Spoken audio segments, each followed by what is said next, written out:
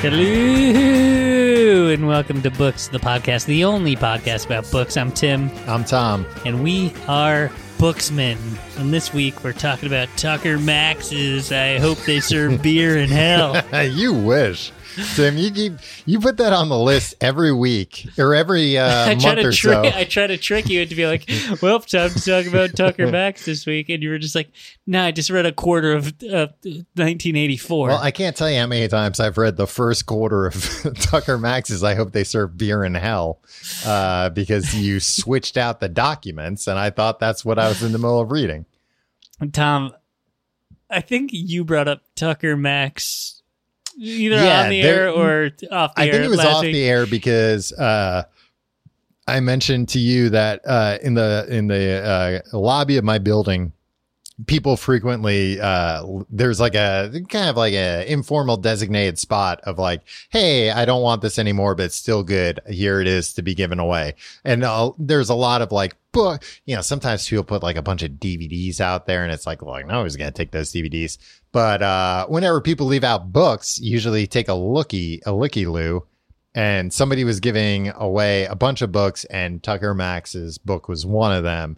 And all the other books disappeared over the course of the day. And then that book just sat there for like a week.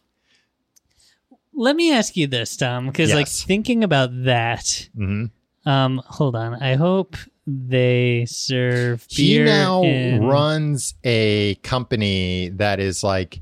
He's repentant, right? Oh, I don't know. He runs a company that's basically like a ghostwriting service, and basically says like, "Hey, I was a nobody, and I wrote this, New York Times bestseller that sold probably 1 million copies.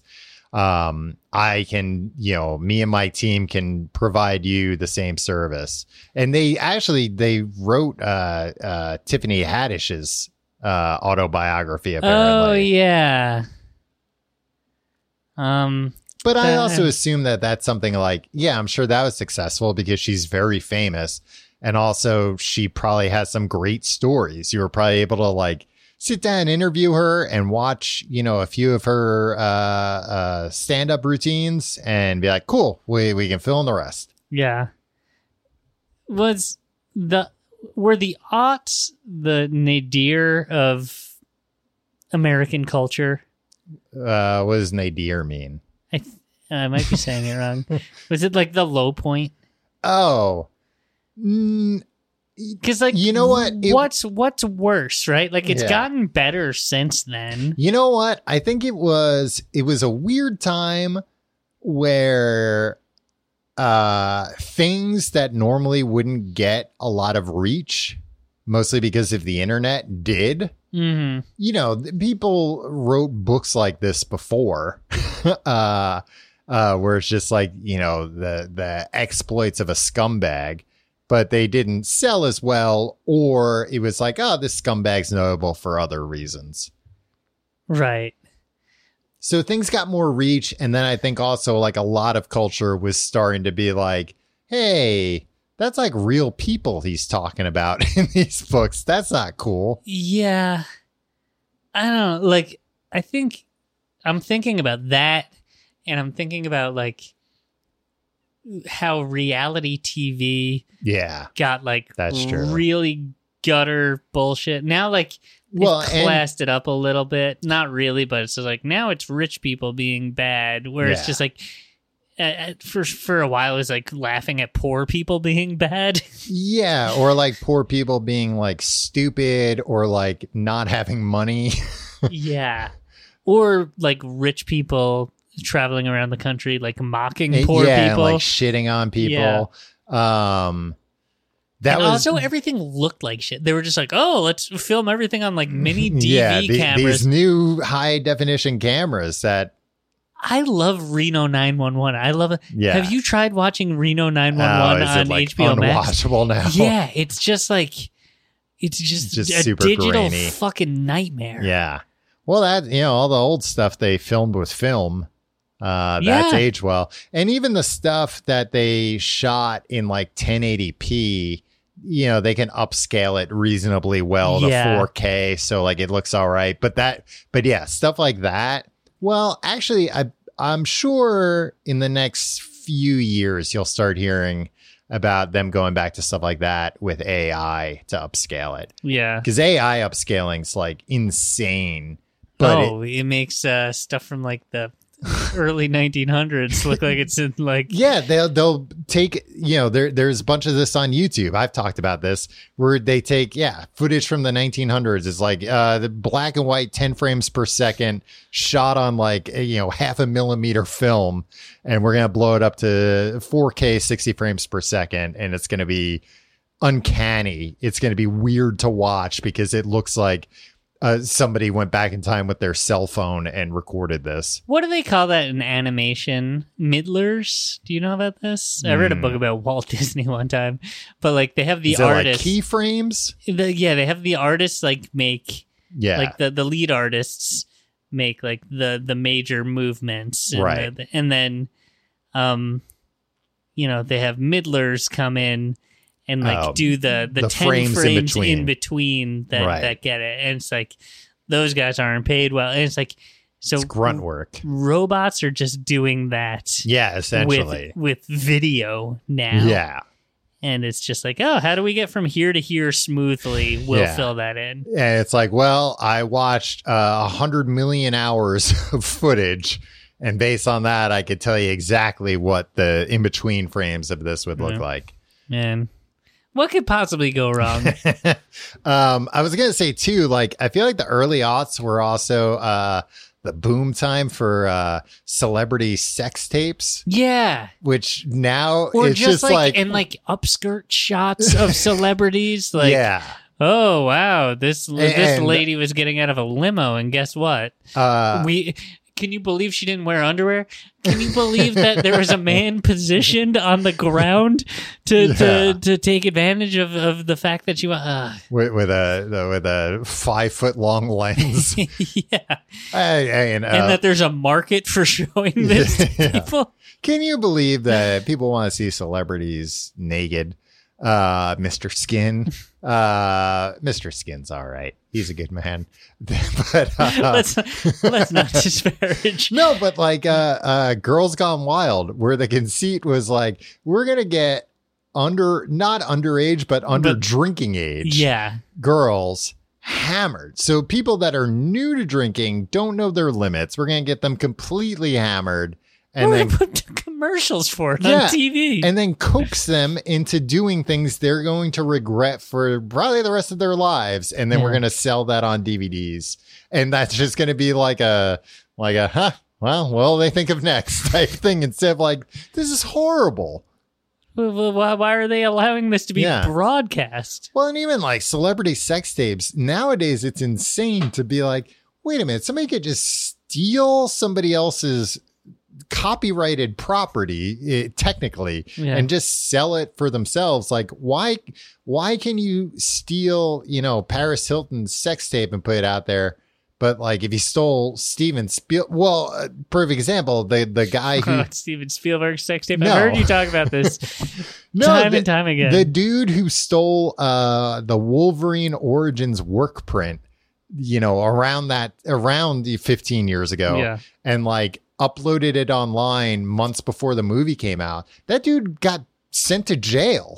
Yeah. And it's like, well, why, how come I couldn't buy the Wolverine work print off of a late night TV commercial, but I could buy Paris Hilton's sex tape?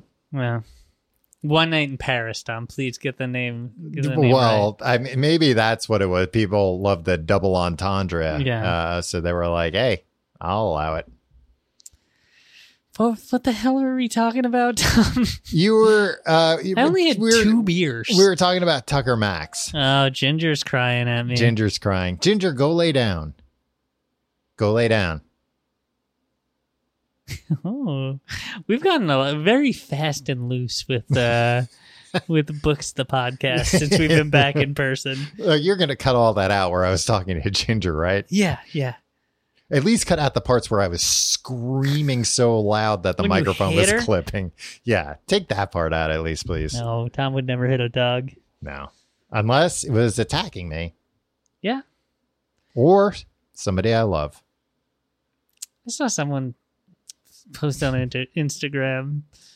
Dogs are only mean when you show fear. Huh? So don't be a pussy around my dog, and he won't bark at you. And this was somebody saying this to camera? Yeah, to camera. Really? This is somebody you know? Yeah, it's someone you know, too. That's the most insane thing I've ever heard. Yeah, I was just like, I mean, I get it, but also, like, that's victim blaming if your dog kind of went off on somebody. Yeah. It's like, why are you walking around so afraid? Yeah, people have been afraid of my dog, even though they shouldn't be. And she's just like, why are you afraid of me? Yeah. She's afraid of children. Yeah. Your dog. I'm afraid of children too, Tim. I'm They afraid. were just grabbing my tail. Man, it must be tough for people, for humans who are born with a tail. Yeah, it is tough. A lot of them get it removed. Yeah. Hopefully most of them. Yeah, I mean, I'm sure some don't. If I had a kid not free. and it came out with a tail, I'd be like, well, let's see how this goes. Let's see if it keeps growing. Let's see if they have any other powers. You were talking about Tucker Max. Was it just that you wanted to ask if the early aughts were? Yeah, it just seems like that was the grossest point in America. And I think it's a weird thing to say after 2016 to 2020. Yeah. But like, I'd like to think things are getting better. They're not getting better. They're getting worse. Yeah. Everything's always getting worse, huh? Well, you heard it here. According to Tim, Tucker Max, worse than slavery.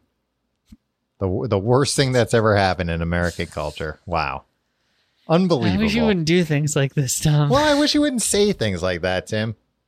But I guess we can't all have what we want all the time. Culturally. But I guess at the same time, like, the year I Hope They Serve Beer in Hell was released. Mm-hmm. Like, No Country for Old Men won the Oscar. Yeah. And it's like, that's a good movie. So it all evens out. There hasn't been a good movie like that in the teens. Yeah, I'm sure there have been. You just can't think of them right now. Name one. Other Coen Brothers movies. What? That one in The Court with George Clooney. Intolerable Cruelty, which came out like 4 years before No Country for Old Men. I don't know what to tell you, Tim. What, that Coen Brothers, why can't I think of it? The Hollywood movie where it's like, man, it's the 1950s and somebody got kidnapped in Hollywood. Yeah, I don't know. Everybody was like, oh, they're entering one of their dark periods again. This is worse than Intolerable Cruelty. But not worse. Better or worse than slavery, though, according to you? I think is this going to be a question I have to ask you about everything to get a good read on who you really are? I think we just need to establish slavery, number one bad thing. Worse than the Nazis? After that, everything like, a digital video that isn't aesthetically pleasing. I don't like that. That's 2 through 500 or whatever. It's in there. But I get three through because you brought up the Nazis. Yeah, there was an American Nazi party, but there wasn't a Holocaust. Right here, so we got that going for us. There were Holocaust-like events throughout American history, but anyway, books. So who was it? A place to escape to. Somebody had a funny comment. Someone had an obnoxious comment, but I found it funny. Who was it? I enjoy comments like this, and I think this is good feedback.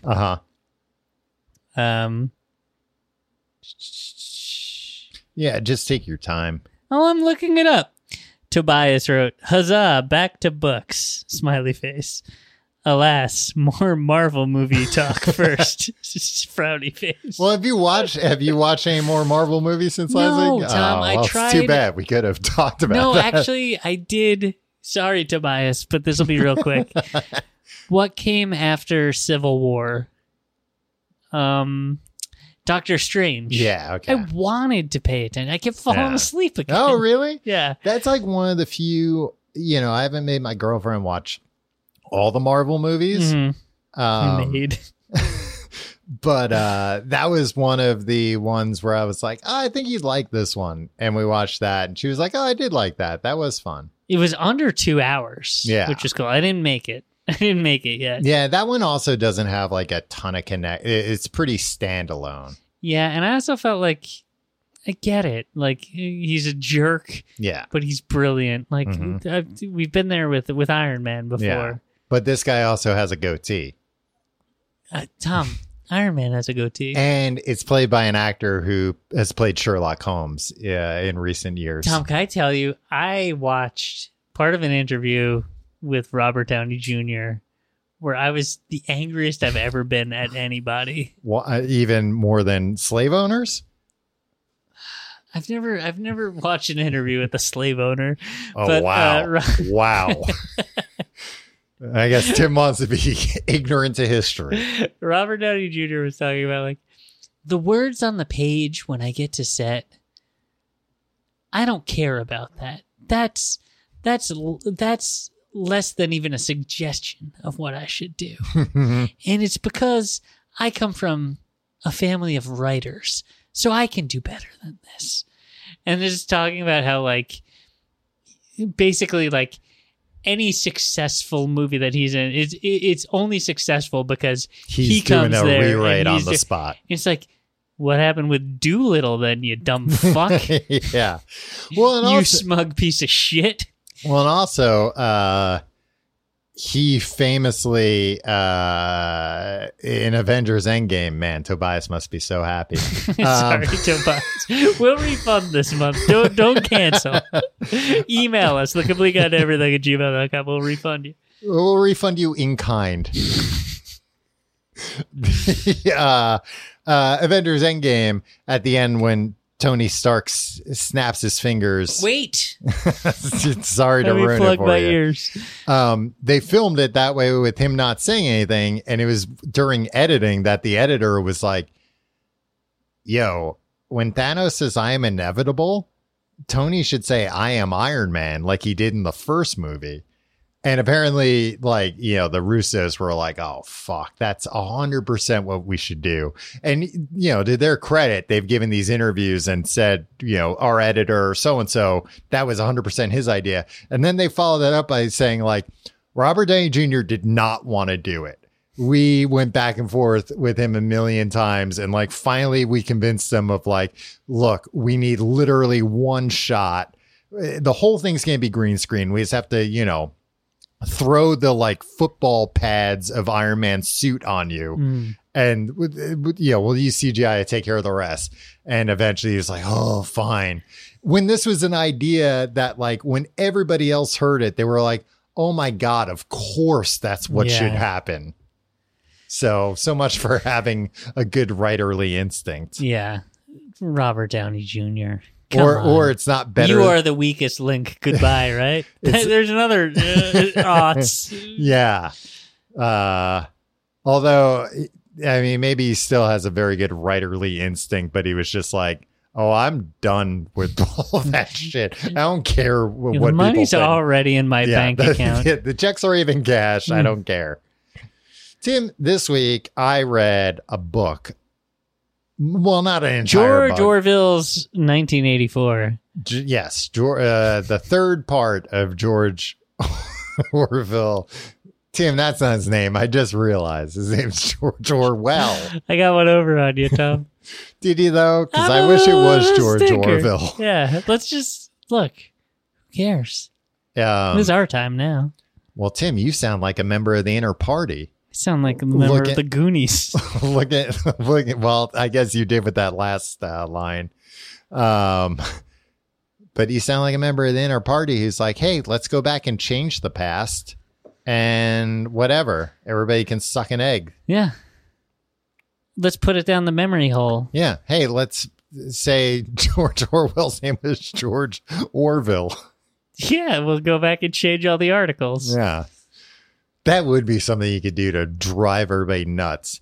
I mean, that's the thing in this book, they're constantly changing the past.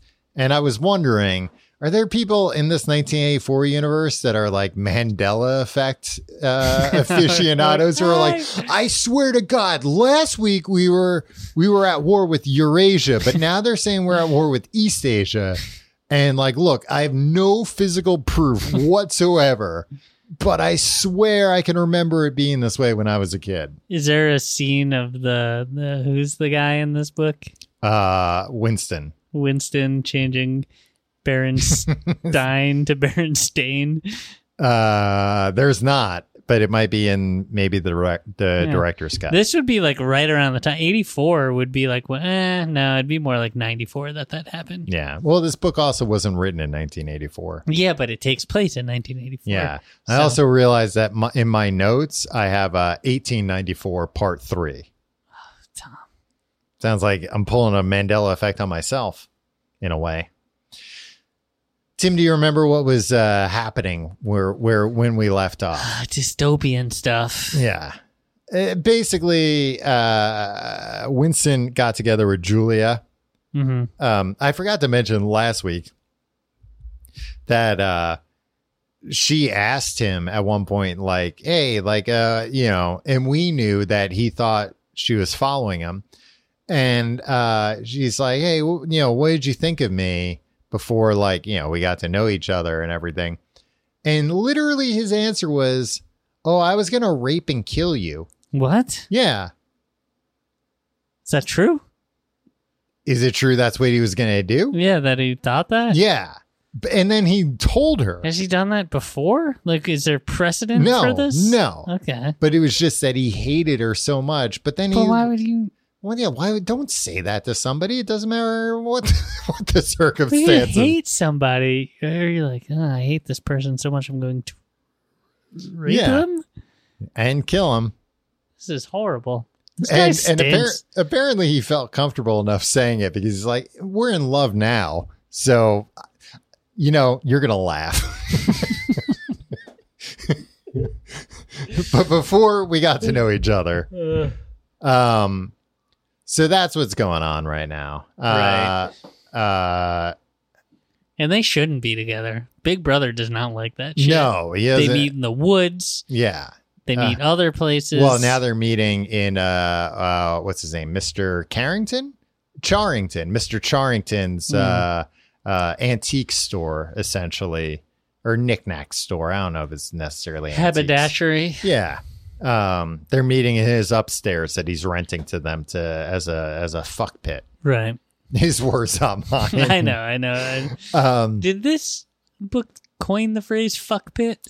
I think so. It's part of Newspeak. It's in the Newspeak dictionary. They're getting rid of the words waterbed and changing it to fuck pit. There's also this is an aside, but it was used in this later on, a phrase, they would be conquered from without. And I was like, it's conquered from within. And I was like, I guess if you were conquered by an outside force, it would be conquered from without. But I've never heard without used that way. But it does make sense. You're learning a lot from this book. I really am. Yeah. So chapter 6, another meet cute in the hallway, but not with Julia this time, with O'Brien, the man who he locked eyes with for a second. I remember that. And somehow knew this guy's on my side. This guy's a rascal as well. Yeah. They should have named this book Rascals. Rascals the book. Rascals 84. When does this enter the public domain? Still a while, I think. I think after we're dead and gone. It was published, I think, 53-ish, somewhere around there. We'll have to buy the rights so we can publish it under Rascals 84. Yeah. Well, and the rights might expire in other countries beforehand, so we can probably publish Rascals 84 in other countries first. To Bulgaria. So he runs into him and they're talking and quit snapping at your dog. This guy O'Brien, he's like I forget how they actually how he strikes up the conversation, but he references, he's like, oh, you have a friend of yours, a coworker that's really into Newspeak, and he's talking about Sim, who has been erased. So he's like, holy shit, this guy's referencing somebody who's been unpersoned. We're not supposed to do that. Yeah, this is a violation. Right? Yeah, so this is a wink to me, kind of. And then he's like, he's like, well, are you interested in Newspeak? And I think, or Newspeak, I think maybe even references like, oh, I read, one of, because he's an inner party member. So he's like the higher up. He's like, oh, I read one of the things you did. Like, you did a great job. And he's like, have you read I think it's maybe like the 11th edition Newspeak dictionary? And he's like, no, like we just got the 10th edition. Like, it's like, you should stop by my apartment sometime. I'll lend it to you. And he writes down his address and hands it to him. Under the guise of like, hey, I'm educating this guy. Yeah, I'm helping him out with, getting ahead. But he's like, holy shit. Because he's like, nobody gives out addresses and like tells people to, hey, come meet up. Like, this is not a safe thing at all. So he's like, oh, this guy's 100%, a part of the rebels. So radical. Yeah, I've got to go meet up with him. And like he memorizes the address and then throws that paper down the memory hole. But then also the whole time he's thinking, he's like, boy, I really set something in motion that day I started a diary. And this is absolutely going to end with me being tortured and killed in the Ministry of Love. Well, what can you do? Like, hopefully I can, stave that off as long as possible. But like, now I'm getting in too deep, and even though I'm scared, I'm not gonna stop. I would love to be as cavalier about anything as characters in books are about death. Well, I think a lot of times, so we'll get to an interesting observation that I have later about that. That's really calling your shot here. Interesting observation. Let's just call it an observation and I'll be the judge. But I think that, also this guy's like, I don't know, I've been contemplating blowing my brains out anyway because life sucks here in 1984. Mm-hmm. So mostly he's thinking about like, being killed is inevitable. And also at this point, he's, this guy Sim, who was, 100% party line guy, but who was just kind of too smart and too interested in what he was doing, got killed. So I think Winston's also like, I don't know, my ticket might be punched at any time anyway for something that I honestly am not responsible for. So mostly he's just hoping he doesn't get tortured like, I don't know, too long before that happens. Yeah. Chapter 7, he's you know what the irony of this is, Tom? What? In the real 1984, that was probably the best my life ever was. You were 2 years old? Yeah, the life of a 2-year-old rules. Yeah. Everybody's just like, oh, how can we make this 2-year-old happy? Yeah. And you were real into the party line at that time. Yeah, I mean, who cares? Yeah. I was at the party. Hey, I was into partying. Drinking milk out of a sippy cup. Chapter 7. Winston has a dream. And in his dream, he's dreaming about his mom. And who is she, some lady? Yeah, she's some lady. And like, he doesn't have very many memories of her, but he remembers he realizes after he wakes up from this dream, like subconsciously, I've thought that I killed my mother. Like that's what I've just always thought. And like now I'm realizing like I didn't kill her, they killed her. But he kind of killed her, it sounds like. His But did they get in its brain? Does that happen in this book? No, I guess they don't really get in people's brains. His father left. And this is, I believe, this is during World War II. Or like the immediate aftermath of World War II. His father left. I guess, because he's 39 in this. So yes, it's after. It's like what leads to the world being broken up into three parts, like that war.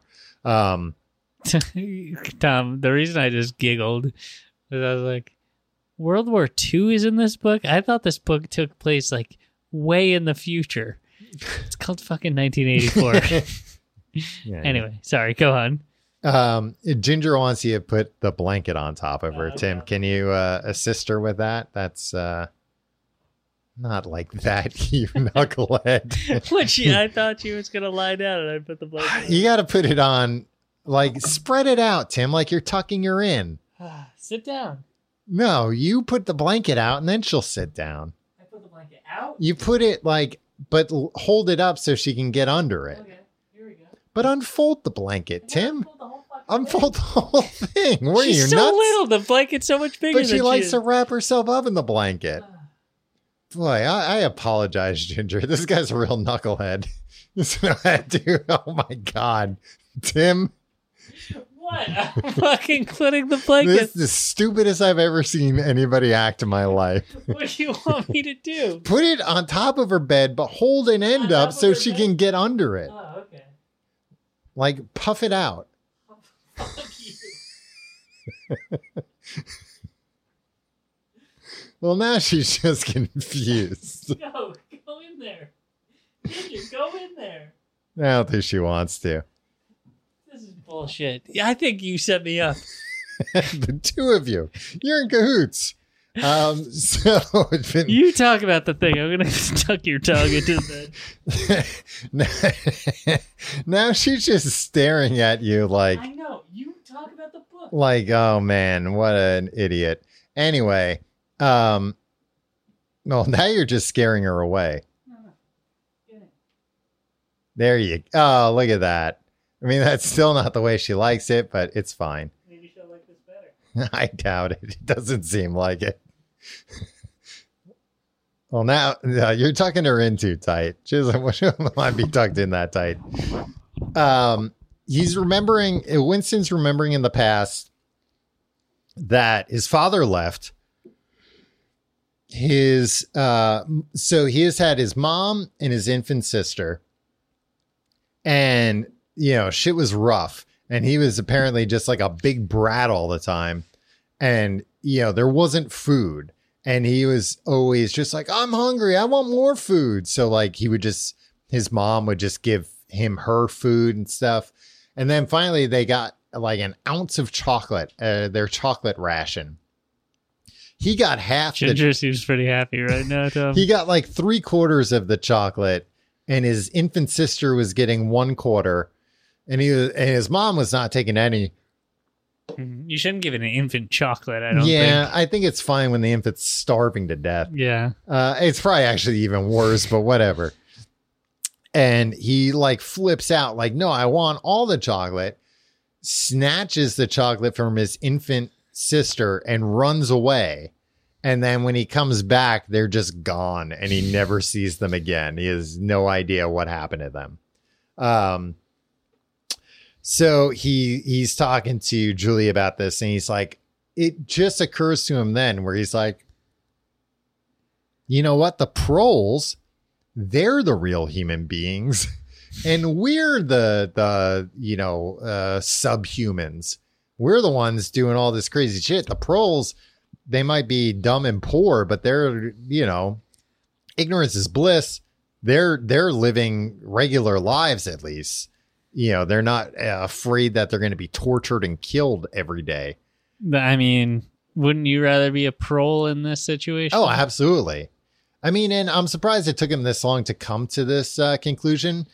because he talks earlier about like the two of them, getting like plastic surgery and becoming proles. And it sounds like he just didn't really think that through further. Because I think if he did, he would have been like, oh, that would be cool. That would be better than my life now if I was just like a fisherman. I kind of feel the same way about my current life. Yeah. Oh, I mean, that's, there's you always hear about this,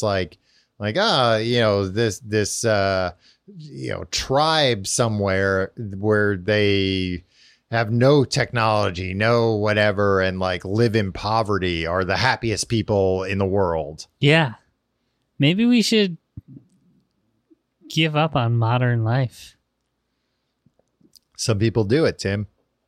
Yeah, like I'm talking about me and you. I mean, he didn't give up on the bombs. That was a modern invention he liked. Yeah. And the Postal Service. He's alive still? No, I believe he was executed. Really? They did judge of that.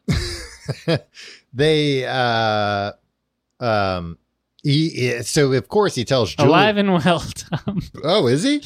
Yeah, 79 years old. Same age as Paul McCartney. Oh, well, Paul McCartney in a couple of weeks. Oh, yeah, older. Oh, Paul McCartney's elder.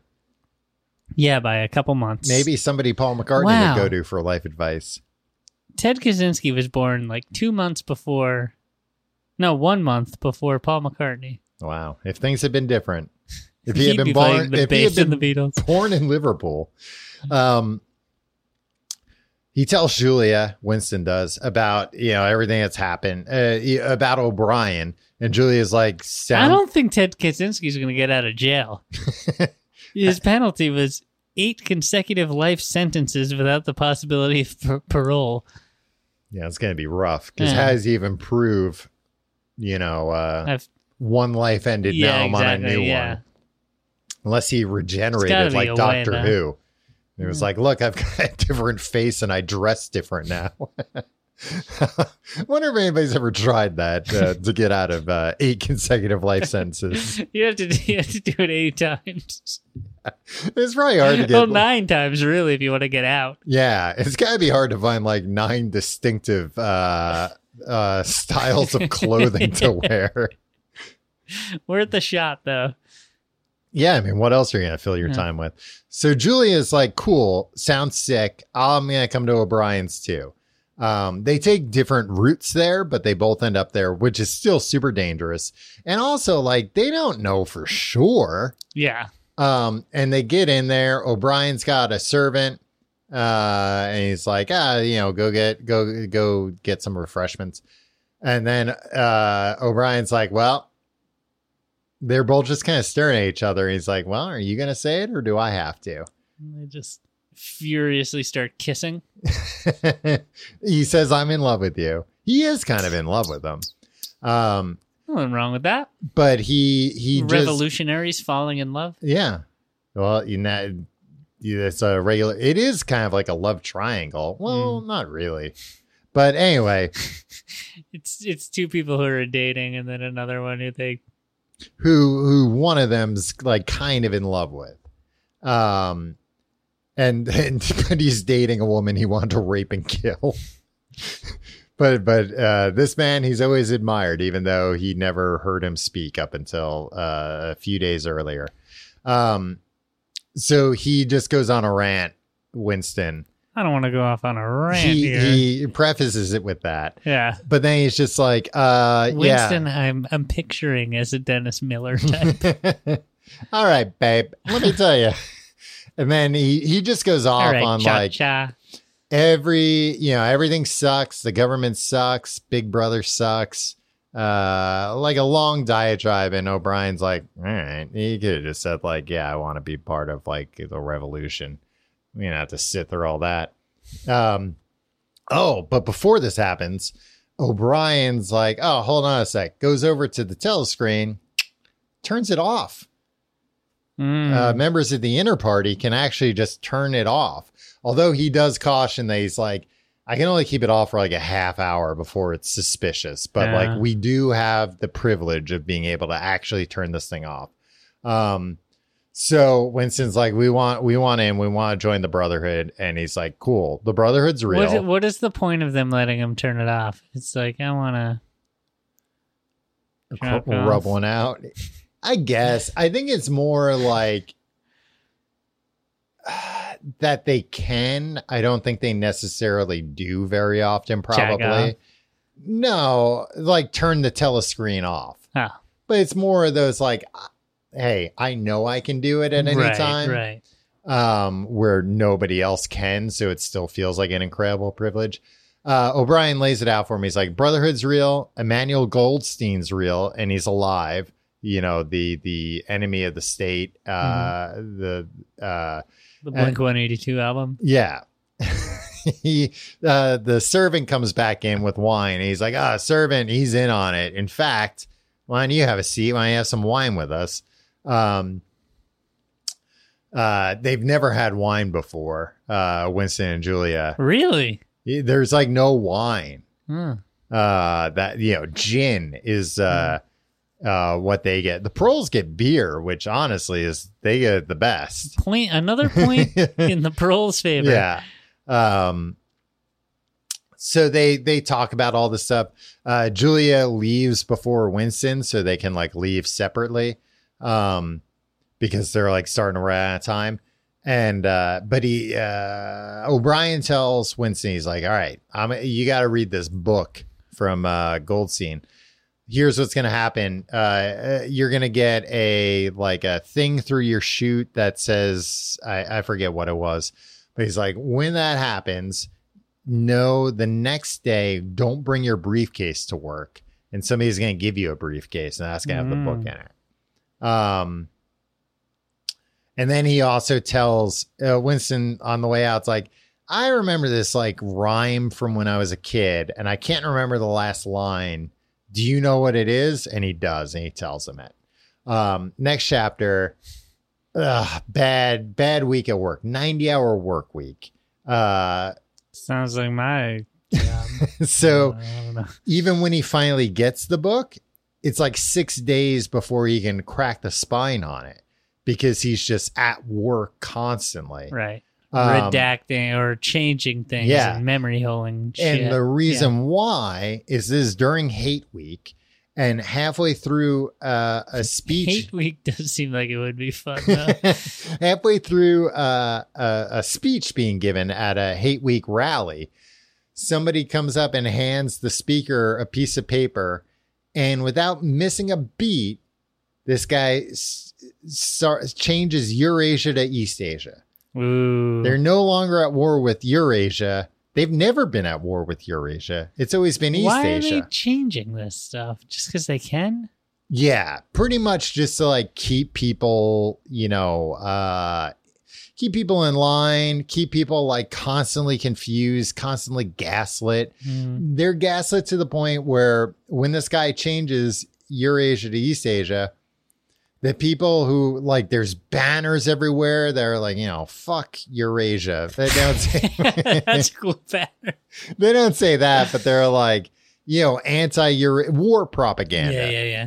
That everybody in the audience is turning around and looking at the Eurasia stuff and going, those sneaky East Asian bastards. They changed all of our signs. Oh, wow. So we've got to destroy all these signs. This is unbelievable. They'll stoop to, no low.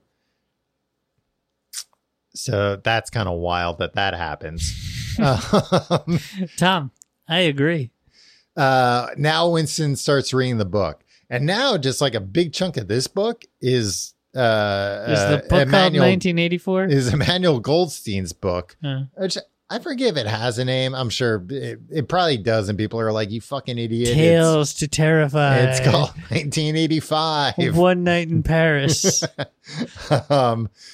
But basically the book breaks things down where it's like, look, in this society, there's always going to be a high class, middle class, and low class. And in this current society, it's the inner party, the outer party, and the proles.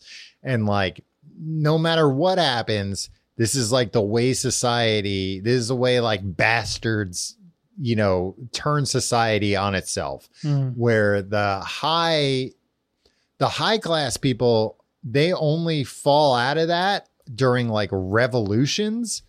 But during the revolutions, the middle class becomes upper class, and like the lower class, they don't even become the middle class. They just still get stuck in the lower class. He explains that Eurasia is Russia and Europe. So after World War II, Russia claimed all of Europe besides Britain. Oceania is the US and the UK. The US, like absorbed the UK, and East Asia. The way that will happen at some point. And East Asia is basically the rest of the world, with the so like China and most of Asia that isn't Russia. They with the exception of some like border countries, and those border countries, they're just always, there's always war happening. And basically they're like the border countries, Oceania, East Asia, Eurasia, whoever's in charge of them, it's the same bastards. It's the same, Do they use bastards? They don't say, that's me. I was like, the first time I ever heard the word bastard? No, I don't know. Was I there? No. Was it recently? No, remember when there was the Bob Dylan anniversary concert that was on pay-per-view? No. And Sinead O'Connor came out, and it was shortly after she ripped up the picture of the Pope on Saturday Night Live. Mm-hmm. So everybody in the arena booed her. Yeah. These are like former hippies, presumably. Yeah. Like people who are Bob Dylan fans that are like, how dare you speak ill of the Catholic Church? Yeah. They booed her. They've done nothing but good for millennia. Yeah. And she got all emotional and like broke down, and Chris Christopherson came out. Oh, I do. Yeah, I remember that. He gave her a hug and he went, "Don't let the bastards grind you down." Yeah. And I was like, I don't know what that means, but that was the coolest thing that ever happened. This guy, Chris Christopherson's pretty cool. Yeah. Chris Christopherson is cool, Tom. Oh, absolutely. And then he said bastards, and it was the first time I ever heard the word bastard. You'd heard it before then. Not that I registered. Do you think you would have a better life or a worse life if your name was Tim Sofferson? I don't understand why people do that to their kids when you're like, my name is John Johnson. Or Andrew Andrews. Yeah. I don't know. It's funny for a minute. Right. But then you're saddling somebody with either a burden, or it's like, oh, they're going to have have a whole big personality now based on. Yeah. Although I got to say, I don't think of Chris Christopherson as like that. Yeah. Like Chris Christie. Yeah. What a guy's Tom. Chris Christie. I don't like. Oh, but he's probably still your second favorite, Chris. Yeah.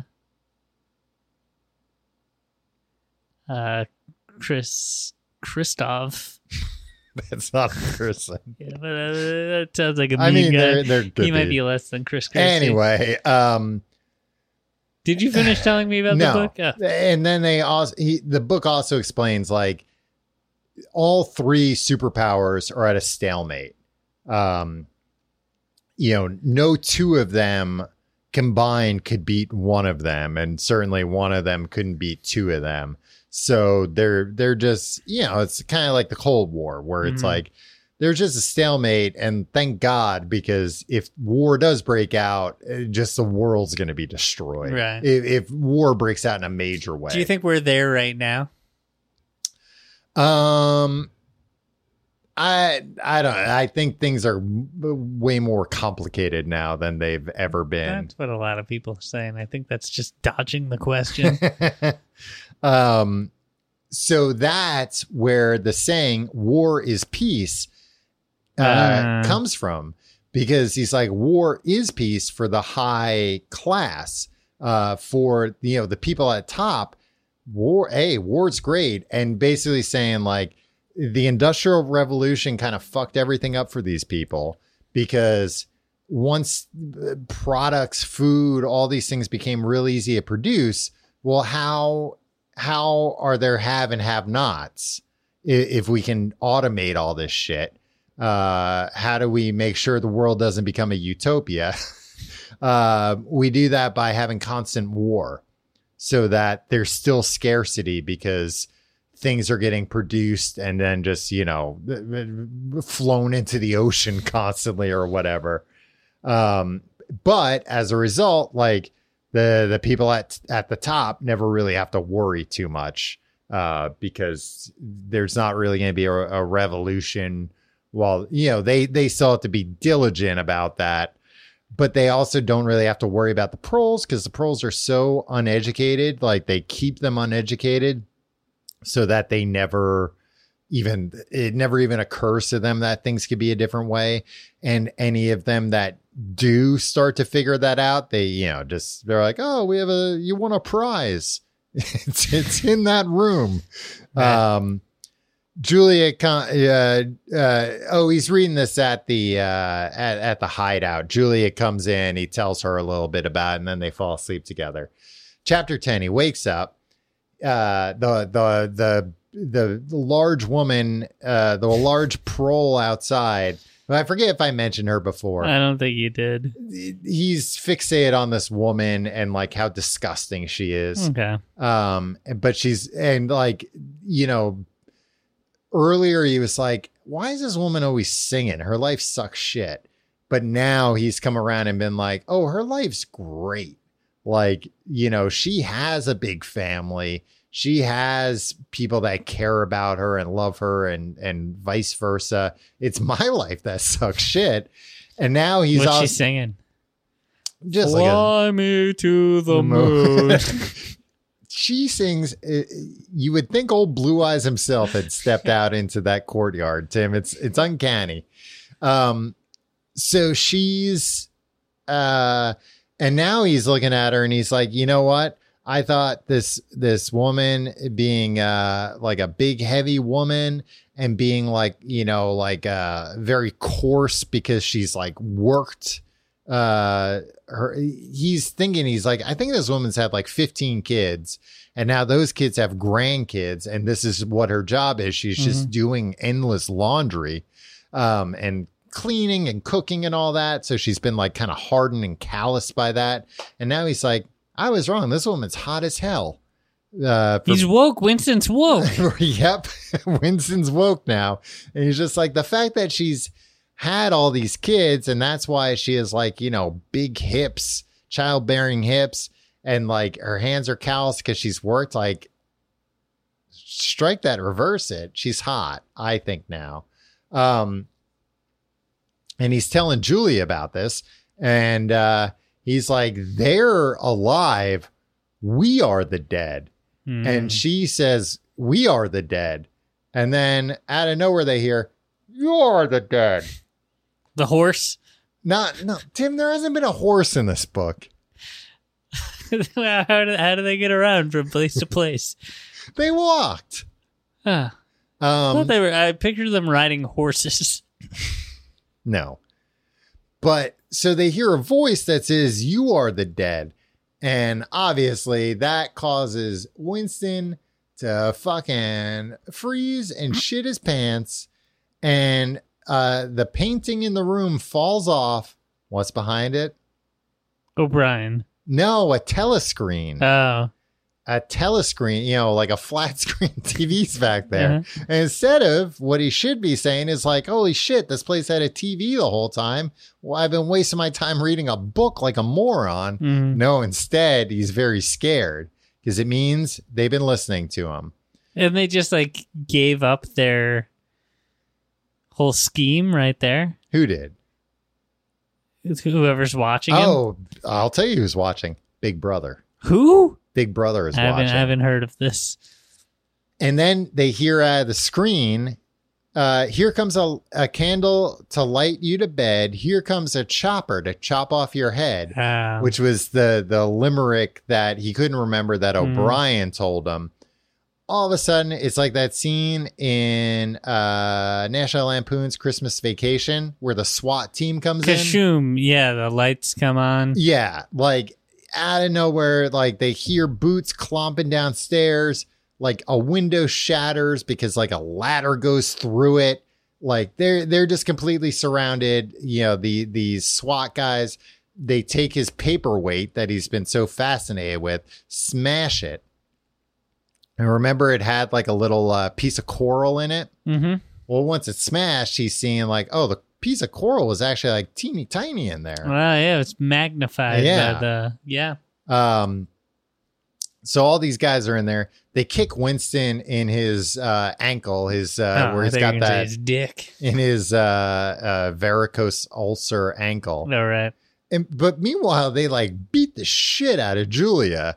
But he's like, oh, but they kicked me in the ankle. And he describes a guy like comes in and punches Julia in the sternum so hard it knocks the wind out of her.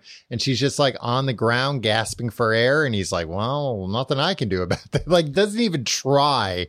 Oh, he doesn't try to save the woman he was going to rape and murder? No, you would think everything we've been led to believe before this is that Winston's a nice guy, but he doesn't even lift a finger to try. And like, you know, he's of course like disassociating right now because even though he knew this would happen sooner or later, it's now happening. But at the same time, and I get that it's like, well, he can't protect her from, it's like, give it a try, man. They're beating the hell out of her and they're not doing anything to you. And the whole time he's just thinking like, maybe if I just stand real still, they won't hit me. Like he only cares about himself. Yeah. Then somebody comes up the stairs. Who is it? You're going to say O'Brien. It's not O'Brien. Mr. Charrington. I was going to say earlier, Mr. Charrington. Well, you would have been right. You should have brought it up. The man that had the fuck pit that offer. That rented it out to him. And he's like dressed different. He has his hair different. He's like holding himself different. And it's just like, oh, that guy was like undercover thought police the whole time. And he's thinking like, this is the first time I've actually like known somebody's thought police. You know, he's been paranoid almost his whole life that everybody's thought police. But this is the first time that it's like, oh, this dude's like, hello, I'm the thought police. Hello, I'm Mr. Thought Police. Yep. And that's where it ends. I forget. Book? No. Well, book 2 of the book. And I forget, Charrington says something to him. I think, you know, maybe like the jig is up or something, but he says something to him that I am Iron Man. that and he snaps his fingers. That makes Winston be like, oh, that was a fake voice he was doing the whole time. Why did he have to do a fake voice though? Because it was like, he's not like a celebrity that was he was under he's gonna recognize my cover. Well, I think he was doing like an old man voice. Like he was pretending to be like older and frailer and like, you know, less with it than he actually is. Like Johnny Knoxville in Bad Grandpa. Yeah, that actually is a good example. That's what I think it kind of was, where it was like this book predicted Bad Grandpa. Among many other things, it predicted Bad Grandpa. One of the best films ever made. One of my favorite movies of all time. But I'll watch it when I get home tonight. Watch in the cab home. You know, why not let the cab driver have a laugh too?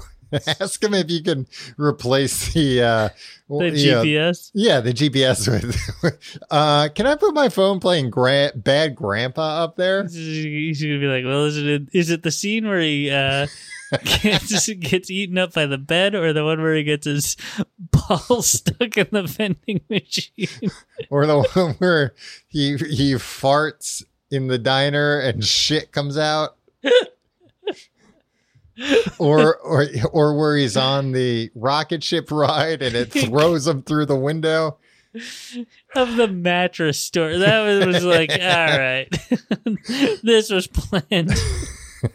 Oh, you didn't know that up until that point? No, at that point I recognized. So yeah, it was basically like Charrington. It seems like he's, you know, a master of disguise basically. Right. And, you know, all this was to lull Winston into a false sense of security, where Winston probably thought like, oh, this guy's just like, yeah, what? I don't really know too much about the party. I know you're part of the party, but like, I don't really know what you can and can't do. So yeah, you want to rent this place? I'm not going to ask questions. I'm going to look the other way. It doesn't bother me. But he only did that because he was a liar. And that's where the reading for this week ends. Nice. Well, you got a quarter of the book left. I hope it gets better. Well, I think shit gets real here because they got him. And but I'm sure they'll find a way to have a happy ending in the end. Yeah, I mean, most books could and should and do end with a happy ending. I do remember, and I'm not going to do it this time, but when I had to read this book in school, that I like skimmed the rest of the book or read the Cliff's Notes or something. I didn't. At this point, when it gets exciting? Yeah, because I think it might have been like towards the end of the year. Mm-hmm. So it's like, it's like it's nice almost out. Summer, yeah. Yeah, I'm not gonna look. I can just read the Cliff's Notes and pass this quiz. Tom, as we were just talking, I tucked Ginger in again. Yeah. Is this more like what That's more like what she wants. Yeah. It's a looser tuck. Yeah. Oh, yeah. She likes a loose tuck. She likes to, if she wants it tight, she'll do it herself. Okay. By twirling in a circle. Okay. I don't know these things, Tom. Well, that's what I'm trying to teach you, Tim. Tom, I've been reflecting. I'm much like O'Brien giving you Goldstein's book. Yeah, fat lot of good that'll do me. It'll get me killed. Just yelling at you that you don't know what my dog wants exactly. Yeah, you're not the most supportive voice, but I am a supportive dog owner. You Tim, are. I stood up for her. Cool. Look, it's fucked up. The book, yeah, it is. That and our actual modern world. Mm-hmm. I was thinking about how, like, I used to come here. Yeah. And then I would stop at either White Castle or Little Caesars on the way home. Uh-huh. It's been so long since I've done that. Yeah. Well, you've only been coming back for, this is the second Well, week. this is the thing I'm thinking about. Is like how it took this, how radically our lives changed, like, immediately. For over a year, yeah, to the point where it's like going to White Castle is like insane to me right now. Well, you also moved in that time. Yeah, there's no White Castle on the way home. Yeah, so it would be insane for you to ask a cab driver to take you like 2 miles out of your way. Yeah, and 2 New York City miles, which is like a half hour. Yeah, I don't think I'm gonna go to White Castle on the way home. But I am hungry. I don't know what to do. Maybe you should go fuck yourself. Thank you for listening. Thank you for being patrons. We love you very much. I'm sorry, Tobias, that we went off track. I mean, we get to the book at like 25 minutes. Yeah. It's just and no refunds. Yeah, people are like like the people that leave comments on the main show. There's like they didn't get to they didn't start talking about, I don't know, freaking burritos until 25 minutes in. It's like tough shit. You want to hear 2 idiots talk about burritos? Leave like it's not even feedback. It's just like an observation, and you turn that into like an episode long. Like, this is not your arch enemy, a man who gives you money. Who, Tobias? Yeah, no, I like Tobias. I told you I thought he made a good point. Then what are you talking about now? When you're saying he's like people that complain about the other show. Yeah, what he's I'm saying. Like this guy's just like our worst critics. No, not even worst critic. It's all these people have valid points. All right. That's my point. Yeah, okay. We're in the wrong, Tom. All you right. And I. Good. That's all I want to hear. Yeah, it's fine. We could admit that we're in the wrong and that we're not going to stop doing what we're doing. Yeah. And if you even vaguely criticize us, you'll be called out. It's not you called out. I'm saying Tobias is right. Yeah. You're called out and called a hero. I'm saying Tobias is a hero, Tom. Hero of the week, Tobias. Hero of the week, Tobias. Sorry we talked about the Marvel movies. I don't like them either. Like you and I are... Tobias, you and I probably have more in common than Tom and I have in common. Maybe Tobias likes them, but it's, he's like, I don't want to hear idiots give their opinions. I want to hear idiots give their opinions on a classic work of literature. Anyway, thanks for being patron. We love you very much. Tobias, we love you very much. And we will see you next week. Assuming Tobias doesn't cancel his Patreon. It may have already happened. Yeah, all right.